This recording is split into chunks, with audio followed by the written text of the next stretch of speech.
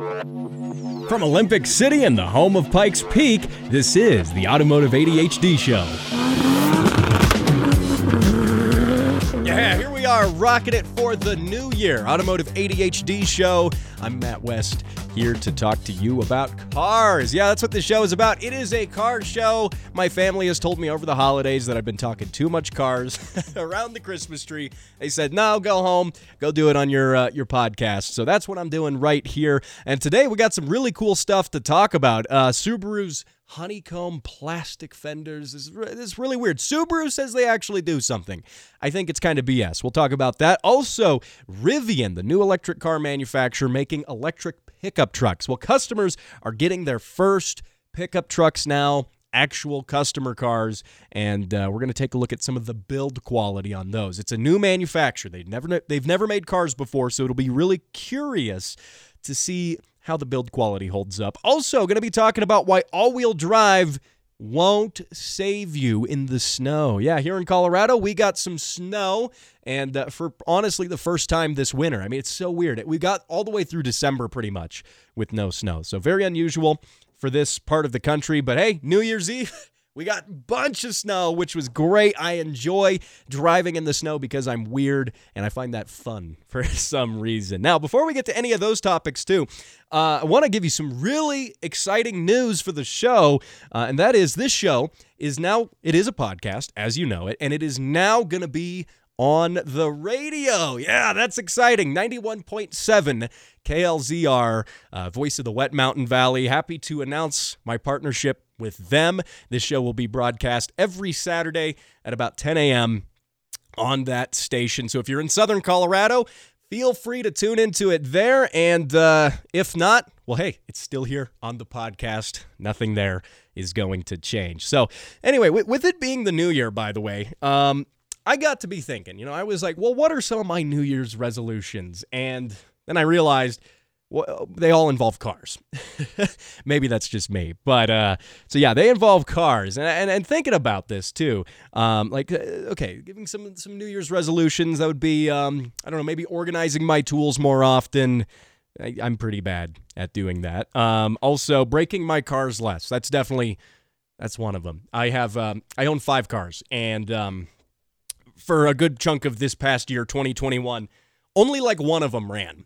So 5 cars, 1 running. I'm at least wanting to get like maybe 50% of cars running. And the problem is like they all decide to break at different times. I'll get them all, I'll get one running and then the other one breaks. But hey, what can you do? This is the life of someone who likes cars and who likes buying cheap cars, more importantly. So also specifically my S2000, my Honda, yeah, that's the one I really want to avoid breaking anymore. I'd like to at least get through one track season without blowing the motor up, which I have not been able to do that 2 years running. So, and the problem is those darn motors are a pain. I love the F20C, but oh my God, parts for them are just through the roof now as far as cost goes, because everyone's decided for some reason that they're rare and now they're expensive. And I have a very, very cheap, formerly haggard, beat-up example of an S2000, and it's hilarious now. Well, hilarious in an ironic way to see engines going for more than I paid for the whole car. So, yeah, I want to break that less. Now, anyway, I want to know some of your New Year's resolutions. Hey, even if they don't involve cars, you can always let me know. Interact with the show on the Automotive ADHD Facebook page, facebook.com/Automotive ADHD. Lots of cool stuff going on there. Of course, all things Throttle Warrior, you can check out at throttlewarrior.com. You can email the show, matt@throttlewarrior.com. Now, ladies, gentlemen, Datsun 510s, let's talk about Subaru. So Subaru recently, in the past couple months, released its new 5th generation WRX. And of course, that's their 4-door compact sedan, all-wheel drive, turbo. Not the STI version yet. That's the more powerful one. We have yet to see that. But the regular one has come out, and it's in the hands of journalists.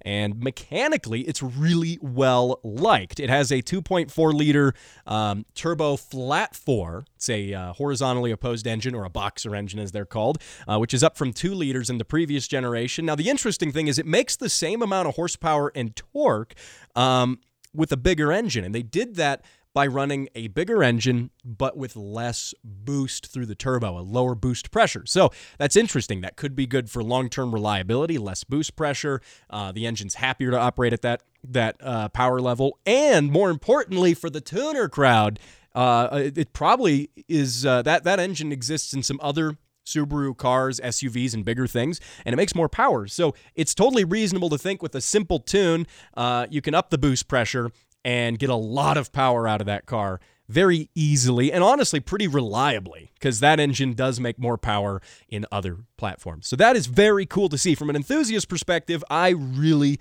really enjoy that. Also, it's another car with a manual transmission in 2022. What an amazing thing to have.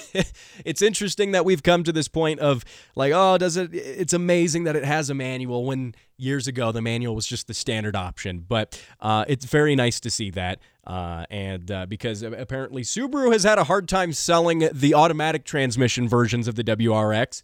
And that's contrary to the rest of the car market. Everyone's buying autos in the rest of the market, except for the WRX. So Subaru says, no, we'll still sell the manual. It might have something to do with the fact that the autos were CVTs and they sucked, but Subaru won't. They're not the ones that'll say that. I'll say it, though.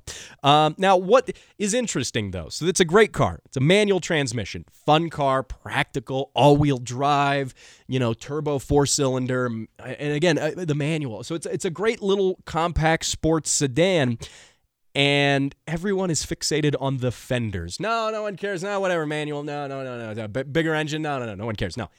Everyone seems to be complaining about the fenders. So if you haven't seen it, picture the last generation model, except with these grotesquely large plastic fender flares integrated into the body that go around the wheel arches. And I wouldn't even call them fender flares. I guess they would just be fender trim, wheel arch trim. Anyway, it's black plastic. Looks ugly. Like, think of, should I say it? Pontiac Aztek. Think of that. Yeah. Or the Isuzu Vehicross. You think of the cars from the early 2000s just clad with all that plastic on the bottom half of the car. And the problem with this is it doesn't age well. It might look good for like 2 or 3 years while it's new, but if that car stays parked outside, that plastic, it like oxidizes. It gets kind of chalky and white. I'm sure you've seen that. Jeep fenders are famous for doing this as well. And that black plastic, it just doesn't age well. It just doesn't age well. And I don't really know why manufacturers are so intent on using it. Now, Subaru has come to the defense of this. All this critical hate on the internet about these black fender trim things. Again, I'm calling them fender flares. There's no real flare to them. But Subaru says that it improves the aerodynamics of the car because the black plastic isn't just smooth or it doesn't just have a satin finish. It has a slight honeycomb texture to it. And they said this has the same effect in a wind tunnel as a golf ball with the dimples. They say it's actually supposed to reduce drag.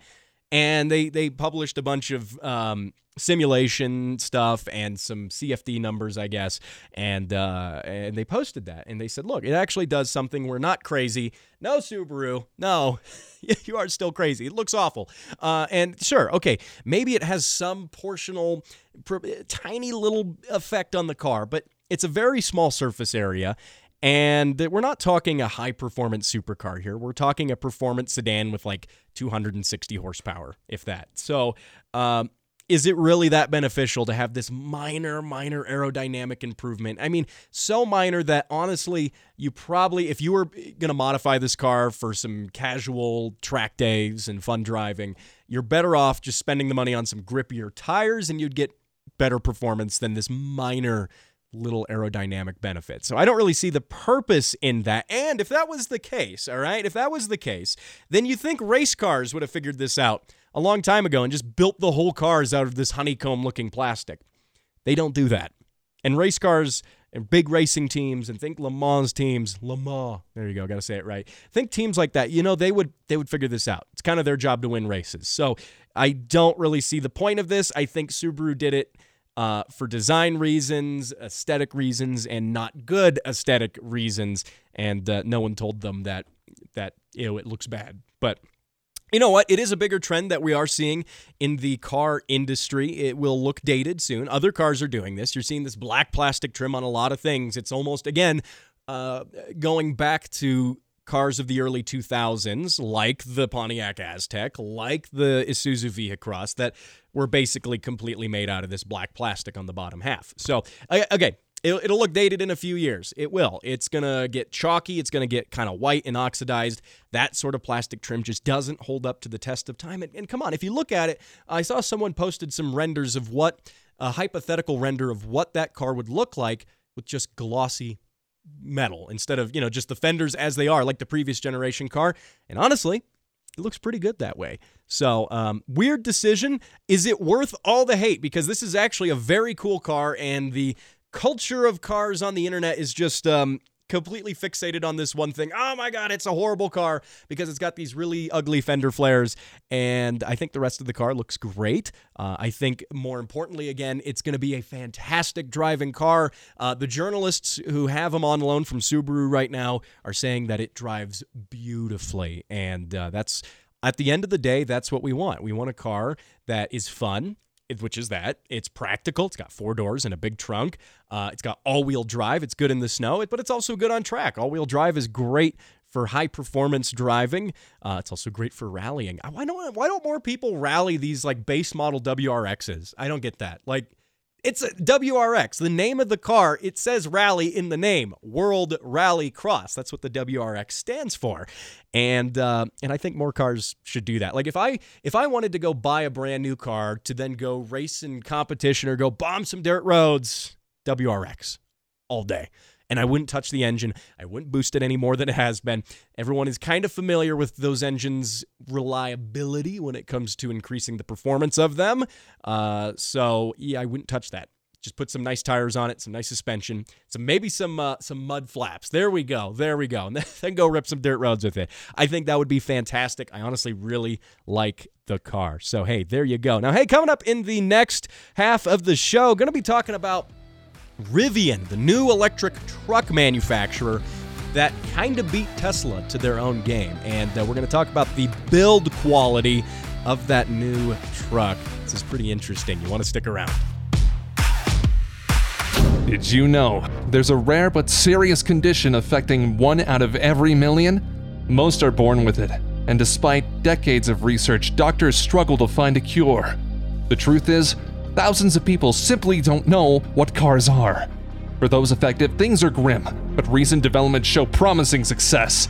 New clinical trials using breakthrough audio technology have shown a 69% improvement in patients with the most severe symptoms. Treatments vary, but one day we may see a cure. More information is available at throttlewarrior.com.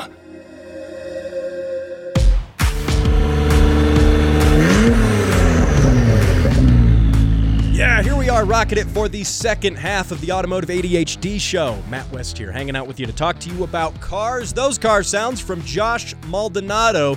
That is a NSX at his tuning shop that he works at. He works on NSXs. How cool is that? Also want to thank you, Josh, for being a interactive member of the Facebook page, facebook.com/automotive ADHD. Now, hey, before we talk about the Rivian, before we hit on that, I want to tell you this. Toyota is celebrating its 50 millionth Corolla. Yeah, how cool is that? I feel like I haven't gone a single episode without mentioning Toyota. But you know what? That's because they're an interesting car company. I gave them crap for the subscription fee for the remote start. I will give them crap for that. But overall, I like their chassis. But yeah, 50 million Corollas, and they're celebrating this with a manga. Yes, a Corolla manga, which a manga, by the way, in Japan is like a visual novel. It's a comic book.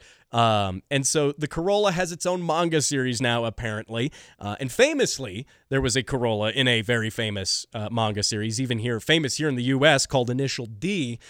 So, the Corolla is no stranger to being in comic books. And Initial D, of course, that's one of those interesting, stories that ultimately, it's a manga that then became an anime, a TV show, which got, I would say, a whole generation of gearheads into cars. That is a very interesting thing because it bridges the gap between car culture and nerd culture. And it does it very well, and it's very accurate, too, when it comes to a lot of the car stuff that happens in it.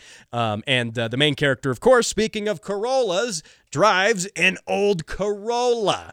And fans of the show and or manga are absolutely going to be offended that I keep calling it a Corolla, because it is a Corolla, and I own one, and I could call it whatever the hell I want. But anyway, no, it's an AE86 generation of the Corolla, called in Japan the Sprinter. That's what they called that, and that was the last rear-wheel drive Corolla. It had a sporty 4-cylinder engine, 1.6 liter, but it revved to the moon, twin cam, great little engine, and yeah, it became a cultural icon because of that comic book series. So Toyota doing a Corolla-specific comic book series now is not unexpected. It is not, and I think it's cool. You know what? Whatever. It's cool. I looked through it. It's all in Japanese, mind you, but the main character of this manga series suspiciously looks like the main character from that other comic book series. Initial D. But hey, what can you do? What can you do? I do think it is cool. 50 million is a great number. They started making those Corollas, by the way, in 1966. So decades of indestructible little commuter cars and occasionally really fun sports coupes. So that is cool. And now maybe at 100 million Corollas, they'll make a hentai instead of a manga. So hey, we'll see if that happens. We'll see if that happens. Now, you know who hasn't sold 50 million units? Rivian, the new electric truck manufacturer. They are taking on Tesla, and they're doing a pretty good job of it, actually. I like this. So what they've done with their electric truck, they came out with it a few years ago. They debuted it at some auto shows, and it was kind of neat. People are like, this looks like a cool truck. And then Tesla has, of course, they announced the Cybertruck, and everyone goes bonkers over that. Now, what I think is neat is these Rivian trucks, the model is called the R1T. They're now actually starting to deliver them to actual customers. Yeah, they're starting to go out and about into the world. And now I think the R1T is a really cool looking truck. Visually, it's fantastic. I mean, it's far nicer looking than the giant block of cheese that is the Tesla Cybertruck. Also, the fact that Rivian actually built it, and Tesla hasn't built the Cybertruck yet. It's pretty good. Good on Rivian for doing that. Now, they're also technically the first to the market, which is cool. That said, being the first is not necessarily always the best, but it seems like they've done a good job. Base price of this truck, $68,000. That's pretty expensive. A pretty expensive base price. Fully loaded, you can have one for $74,000. It has 800 horsepower, all-wheel drive, 300 miles of range, but more importantly, a 11,000-pound towing capacity. Yes, it is a truck. It's a truck kind of the size, a little bigger than a Toyota Tacoma. It's a full-size truck, but it doesn't really look like a full-size.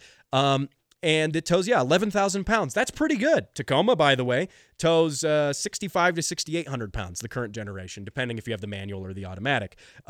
Also, what's cool about the Rivian truck, it's got a motor at each wheel, so it can do what they call tank turning. Yeah, so the wheels all spin in a different direction, and the truck just spins in a circle, but being completely stationary otherwise. Perfect, just like a tracked vehicle, like a tank or one of those Bobcat, like front loaders.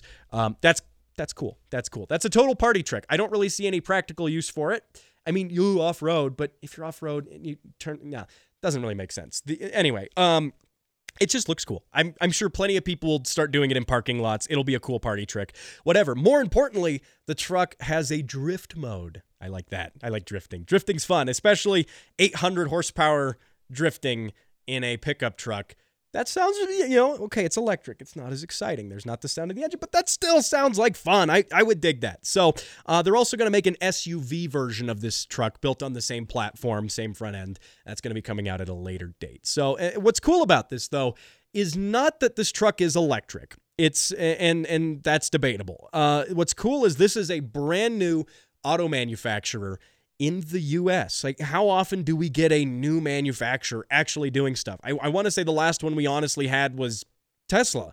And so it's not often that the big three, Ford, GM, and Dodge, It's not often that they have a challenger, that they have market competition. It really isn't. So this is cool. And what's also cool about this is seeing how Rivian is going about manufacturing these and how the build quality is. Because, well, at the end of the day, you have to...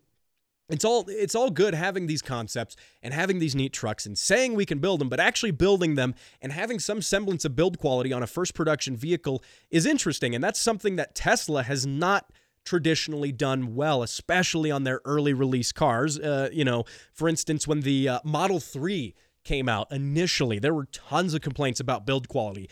Glass panels, sunroof panels not lining up, panel fitment on doors and fenders not being good, problems with plastics and trim and the interior, all sorts of little problems that, people are like, well, it's okay. It's not that big of a deal. Well, sure, it doesn't affect the drivability of the car, but it's also a $100,000 car.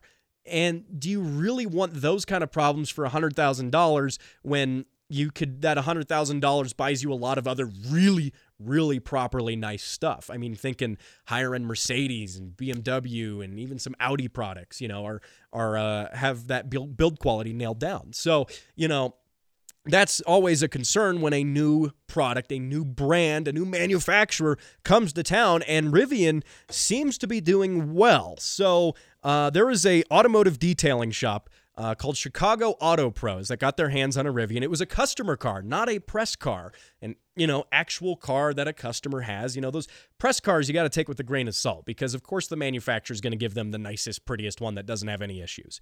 But, it's an actual customer car, and they went over it with the eye of a detailer, you could say, and went over every little panel gap, measured it, and did all the really tiny pedantic stuff that at the end of the day, it's not a big deal, but it does speak to the build quality of them getting these cars and getting these cars built well. And so what they found is some minor panel gap issues, very minor, the driver door, the little charge panel that opens, also some of the fender flares, but we're talking really small amounts, nowhere near as bad as Tesla initially was. Tesla's good now. Their stuff is definitely improved.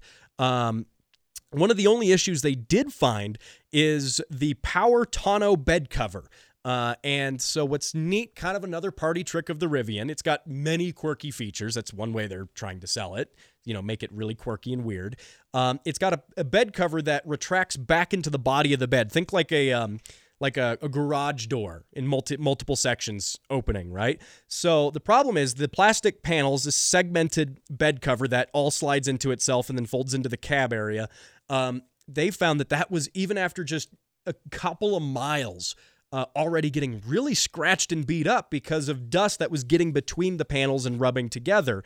And the issue with this is, like, if you are using this truck, and I get this isn't a work truck. This is a lifestyle vehicle. I hate that term, lifestyle vehicle, but it does make sense. This is, for someone who wants to go camping in it, who wants to go, take their kayaks out, and, those sort of trendy, outdoorsy, active people who also have tech jobs and probably make a lot of money. That's who this truck is targeted for. But even then, they're going to take their trucks out on trails. They're going to take them doing some light off-roading to get to the campsite. And if that power bed cover gets filled with dust, dirt, mud, it's very easy to see that could be a point of failure. And, what's the point in having the bed cover if it ceases to be a bed cover because it broke?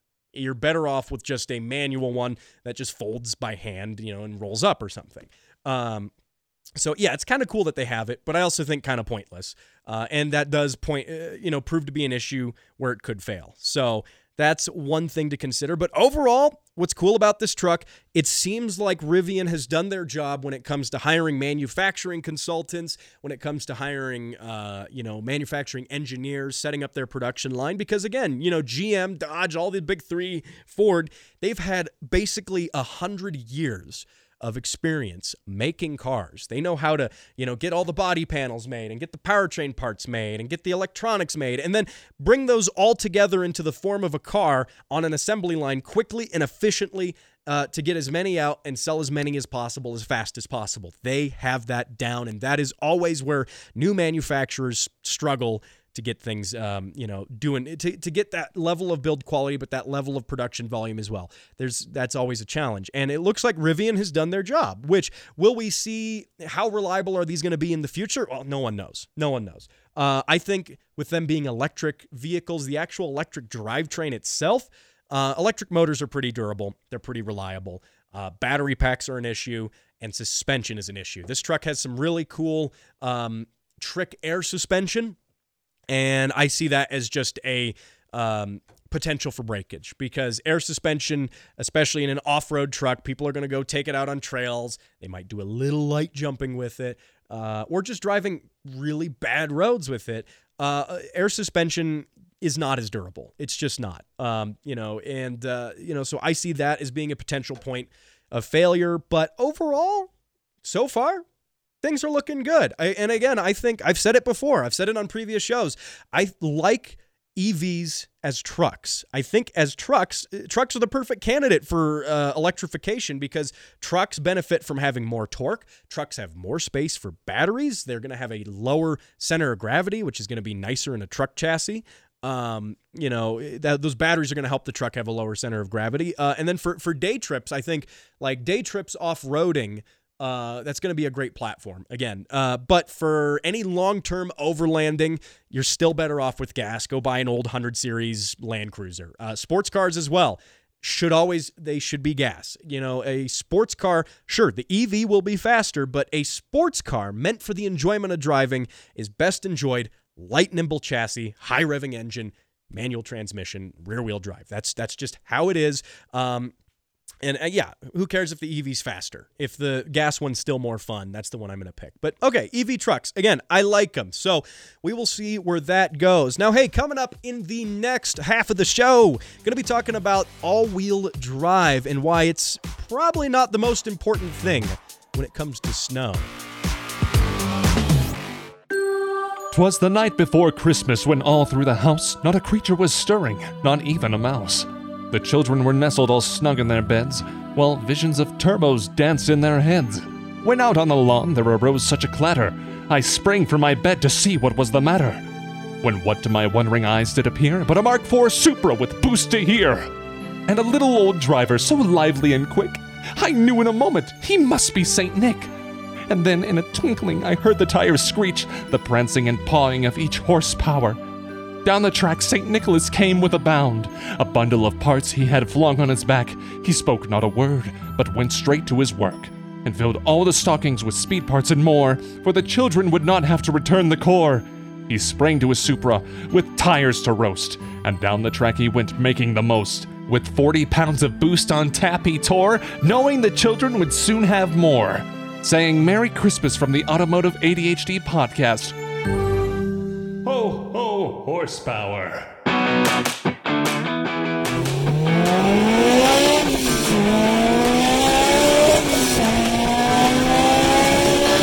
All right, here we are, rocking it for the third half of the show. Matt West here, talking to you about cars. By the way, send your car sounds into the show. I like to play them on the show. It's just a lot of fun. And in the future, I'm going to do some giveaways, give away some cool stuff as I get more people sending car sounds in. If you send a car sound in, you could have a chance to win something cool. So, and you also get it on the show. Tell your friends, hey, my car's on the show. It's all good stuff. Now, hey, we had our first proper snow here in Colorado this week. And it came, I will say, and there's some sad news from the north of the state. It came a day late for some of the major fires up the road north of Denver, which tragically burned over 500 structures, including shopping centers, homes. It wasn't a forest fire, but it was in the suburbs, and no substantial injuries as of right now reported, but growing up here in Colorado, we've always had forest fires. Some states have tornadoes, some states have hurricanes. We have wildfires, and in my whole lifetime here, I can't remember this ever happening in a major city. The closest was the Waldo Canyon fire in Colorado Springs, which did burn some homes near the mountains in some neighborhoods, but for a whole neighborhood suburb area to be burnt, that's definitely tragic, and I will say the snow probably came a day late for those folks. That said, it did come soon enough to help with the crews putting some of the other fires out. So that is good. Of course, my thoughts go out to the families involved in that. Now, that said, it was good to have the snow. It was refreshing. And it also gave me some time to go out and drive in the snow. I'm weird, and I kind of go out of my way to do these sort of things, and it's fun. And the thing is, though, the roads were super slick. And it got me thinking, so many people don't have proper snow tires or understand even why they need proper snow tires, especially here in Colorado. You think people here would be acclimated to the snow and have experience with it. Now, the fact is we have a lot of transplants coming into the state, too, from California and Texas. But a lot of people buy all-wheel drive cars. We have a lot of Subarus out here, Crosstreks, Outbacks, and a lot of people buy them. Oh, it's got all-wheel drive. The salesman says it's good in the snow. And while all-wheel drive is good, it can get you unstuck. It is not a replacement for proper snow tires. And I've explained this to some friends before, and it's something you may not realize if you've never driven a car with proper snow tires, like real studded ice and snow tires. It's something you might not realize. And there's a funny story from about a little over a year ago.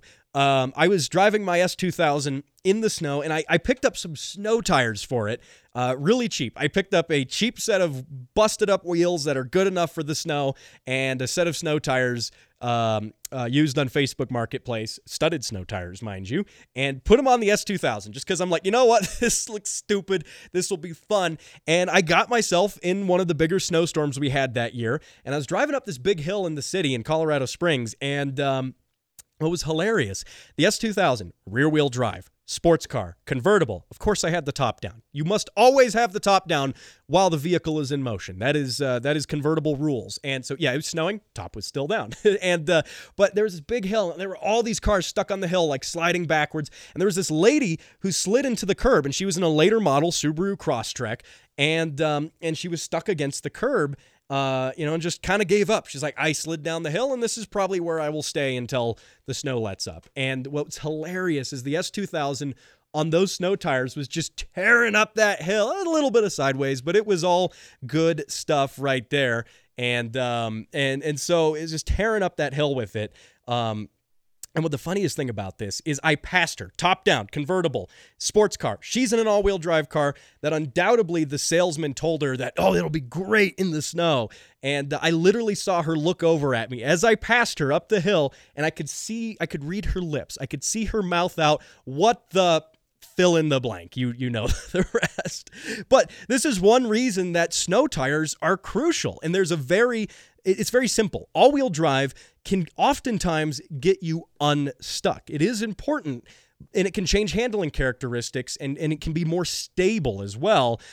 But what it doesn't do is help you stop and turn. And that function of a car, stopping and turning, especially in the snow, is entirely reliant on the tires. Grip is everything. And my S2000 on cheap Craigslist studded snow tires can virtually outmaneuver anything in about up to 8 inches of snow. The most I've driven it is about a foot, and it starts to get... I have issues with ground clearance at that point. It starts getting high centered on stuff. And then I get stuck because I don't have all-wheel drive. But it's good up until that point. And, the thing is 4x4s, all-wheel drive or true four-wheel drive, aren't immune either. My Jeep is great in the snow. Yes, I have a Jeep, and I still drive my sports car in the snow. What can you do?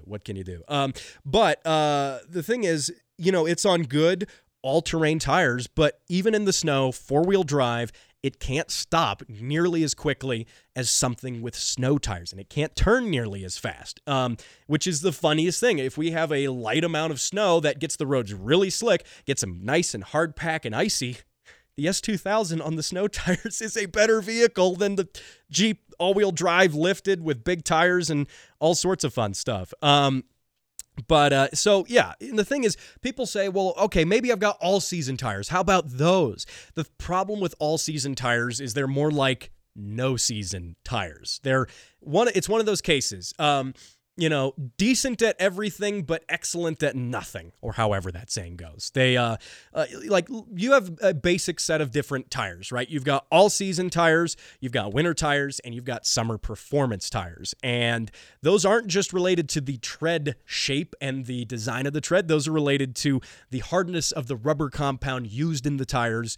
Makes a very big difference there. Summer tires can be dangerous in the winter, even if there's no snow still. Under 30 degrees, even a lot of summer tire manufacturers, especially if you have really, really high-performance summer tires, have a little disclaimer on the tire that says, don't drive in conditions below 40 degrees. I do anyway. But the problem with that is those tires, the rubber compound's not designed to have grip at that temperature, and those can actually be worse grip-wise in the cold and dry, than an all-season tire would be. Those summer tires turn into like hockey pucks, essentially. They get really hard, really stiff, and have no grip.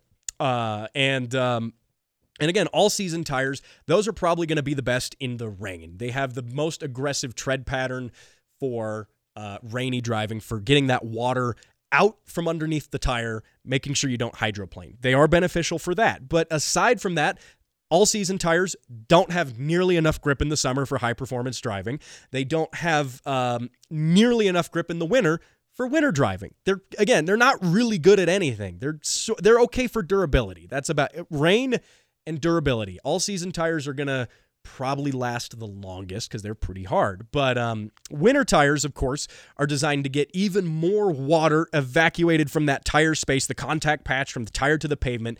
They're designed to get even more of that. Winter tires, surprisingly, are also really soft. The actual rubber used in them, super soft, because you want it to be able to grip and have those flexible characteristics even when it's cold. Now, the downside of that is if you leave your winter tires on your car a little too long into spring and you start driving on 60, 70 degree days, even with the winter tires on, you're wearing them out so much faster than they need to be. What's really bad for those winter tires is driving continuously in dry conditions and in warm weather. And a lot of people say, well, I just don't have time to take my car to the tire shop, or I don't want to pay another $100 to have the tires remounted. And the solution to that is have a second set of wheels and do it in your driveway. It takes 20 minutes with a jack and a breaker bar.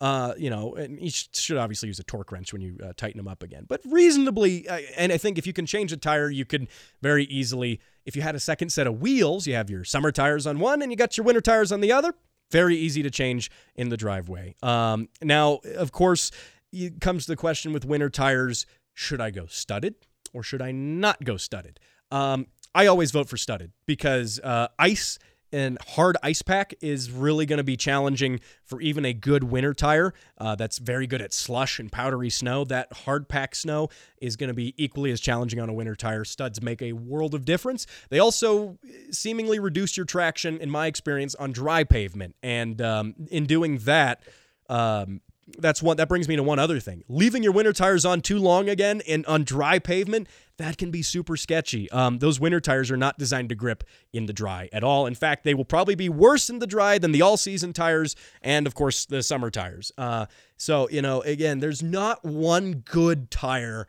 that is going to be good at everything. There really isn't. You have to have multiple sets. In my opinion, if you live in a state like Colorado, or maybe you live in the really frigid, north area of the country as well, where you get even more snow than we get here, yeah, that's going to be important. And on that topic, real quick, of winter tires being worse in the dry, another fun story, I won't call it fun. I was on a car cruise with a group of friends, and there was a guy who recently purchased a RX-7 FD, the beautiful one that everyone wants, and he got it imported from Japan, right-hand drive, turbo, and it was mint. The only weird thing about it, the previous owner, who was originally the one who imported it, technically, but the previous owner who brought it into Colorado left it on winter tires for some inexplicable reason. And we went on a nice spirited cruise one weekend and, hit some nice roads here in Colorado, driving maybe a little quick. But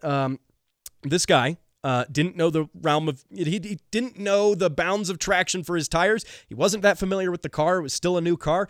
And he drove this car, I kid you not, off of a pretty sizable embankment, almost a cliff. And he understeered, locked the car up, flipped it. The car truly flipped nose over rear. He was going very quickly and tumbled down the embankment. And him and his passenger were ultimately fine. But it was the tragic end of a very rare, very beautiful sports car. And it was on winter tires. And the group, several people told him, hey, man, you might want to hang at the back here. Chill out a little bit on those winter tires. We're not looking to get into, anything unsafe. We're just going for a fun cruise. And that's how it ended. So, yeah, just understanding the difference when it comes to tires and what tires are to be used when, and also the difference between all-wheel drive, rear-wheel drive, front-wheel drive. Your ultimate combination, of course, is going to be all-wheel drive with snow tires. That is unstoppable in the snow and is also a lot of fun.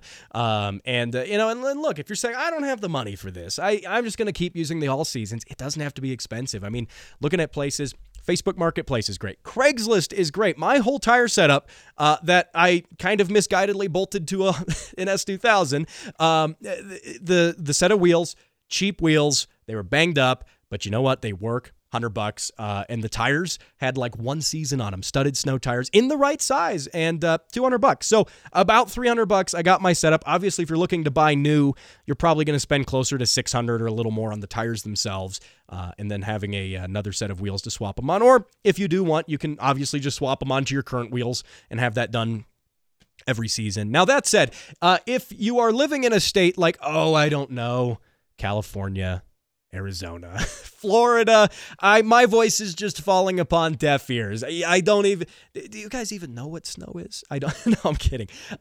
Though, I don't know. Maybe you could pretend there's snow at the very least. I don't know. You guys, in California, Arizona, all those warm places, I'm so jealous sometimes because it's literally driving season year round. The car season is all year. And, yeah, and that's cool. That is always fun. And speaking of Arizona, Wesley Kagan, my buddy there, living in Tempe, Arizona, madman of engineering. You can listen to his interview, which did happen a couple weeks ago now, talking about Koenigsegg's free valve technology, how he put it on a Miata. So that is very cool. By the way, I want to thank you for joining me on this edition of the show. Of course, you can subscribe to this show wherever fine podcasts and this one are downloaded. And remember, if you're in Southern Colorado, this show is also on the radio now, Saturday mornings, 91.7 KLZR, voice of the Wet Mountain Valley. I'm really excited to partner up with them. Lots of great folks there making this show a possibility on the radio, so that is very cool. And I will see you next week, same time, same place, when I race an F-14 fighter with an old Kawasaki. See you then.